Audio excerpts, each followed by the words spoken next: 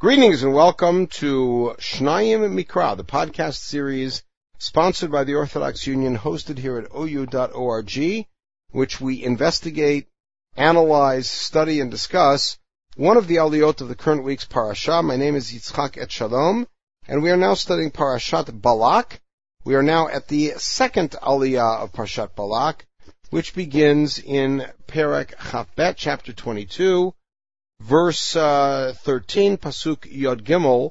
Just to bring you up to where we were, Bilam had been presented with an offer and a proposal of the ministers or the messengers of Balak to come and curse the people. In that first offer, there really wasn't a particular offer of wealth or of any sort of reward, just a request, and perhaps the sense was that Bilam may gain from this also, or his people may gain from getting Am Yisrael out of the area as well. In any case, let's see what happens. Pasuk Yod Gimel. Vayakom Bilam baboker. Bilam got up in the morning. Remember, God appeared to him at night. The ministers of Moab stayed with him that night to find out what he would get in the morning. Vayomer el Sarei Balak. What did he say to Balak's ministers? L'chu el artzachem. Go back to your land.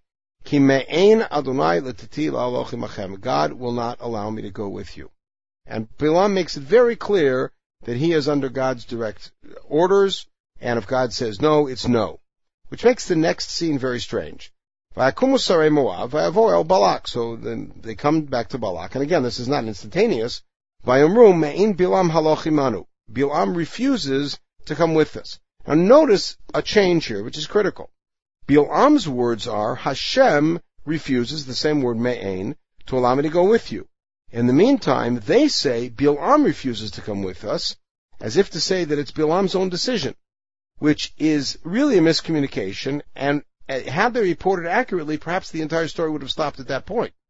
But because the report to Balak is that Bilam is refusing to come, by Yosef od Balak shtoach sarim rabim v'nichvadim me'eleh.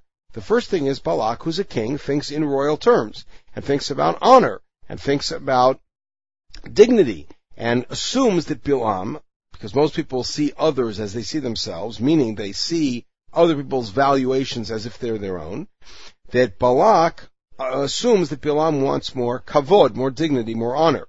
So he sends greater ministers. That's not all. Vayavo el Bilam, they come to Bilam, and again, this is not immediate. This is over maybe a week or so of travel. Vayomru lo, Komar Balak ben Sipor. Thus says, now Komar is what we call the messenger formula whenever somebody's reporting in the name of a king. Al na timanna mehalochena elai. Do not cease right now coming to me. Na means now. So al na timanna, do not hesitate or be restrained from coming to me. And again, because Balak's understanding is that Bilam refused on his own. Why? Because I'm going to make it worth your while. Ki chabed achabedcha meod. I will honor you greatly. In other words, there's great honor for you if you can come defeat these people. V'chol asher tomar elai aseh. Plus, I'll do whatever you ask, which is now two pieces to the puzzle. The first one is inherent. You're going to get great honor. I will honor you, whatever that may mean. It may mean wealth, it may mean position, it may mean something else, but I'm going to honor you greatly. And the second piece is, anything you tell me to do, I'll do. So if you come with demands of me participating in some way in your magics in order to make it work, I'll cooperate. Again now, Kavali ta'amazeh, curse this people. Vayan Bilam vayomer el Avdei Balak. So Bilam turns to Avdei Balak, and notice how the text turns it. They are called Sarim, Rabim, v'nichvadim, more and more honored, a greater delegation both in number and in honor, but when Bilam turns to them, they're simply Avdei Balak. And it sets up the equation. You're Avdei Balak, I'm Eved Hashem. That's basically what we got here. So nobody's operating independently. Imiten li Balak malove to kesef zahav. Now, by the way, Bilam is alluding here to his fee.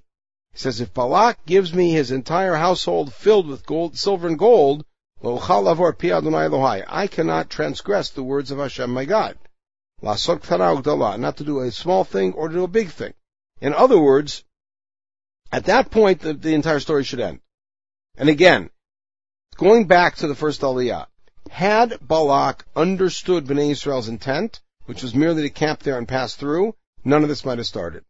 Step 2, Had Balak's first messengers brought back Bilam's message accurately, that God is not letting them go, story would have ended at that point. And now, the second set of messengers of Balak come and say, I'm going to honor you and whatever it is that you want. And what does Bilam answer back? I didn't refuse. God's not letting me go. And I can't do anything unless God tells me that I can. If he restrains me, I can't go. But then things change. V'ata shvuna gam bazeh gam atem halayla. You stay here now. Shvuna bazeh. Stay here. You also tonight. Meaning, just like your predecessors stayed overnight, you stayed tonight. Let's see if God has something else to say. Now, why would God have something else to say? Well, several possibilities. Possibility one is that Bilam may ask God special permission, special circumstances. Two, it could be that somehow in the meantime something has happened where God has changed his mind. Maybe Bnei Israel have fallen out of favor with him. Just saying from his perspective. A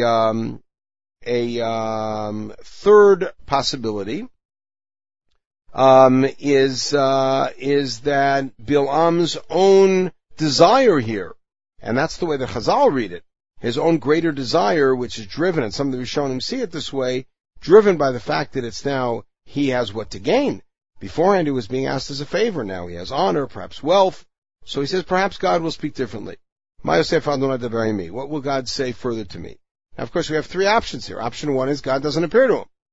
But it seems from the context here that Bilam is somehow able to initiate a conversation with God at his own will. The second thing, as we've seen now twice, said, God will come to me tonight. I'll go to sleep and I'll do what I have to do and I'll get a message from God. The second possibility is that God comes to him and says, I already told you once, you can't go. But oddly enough, possibility three is the one that plays out.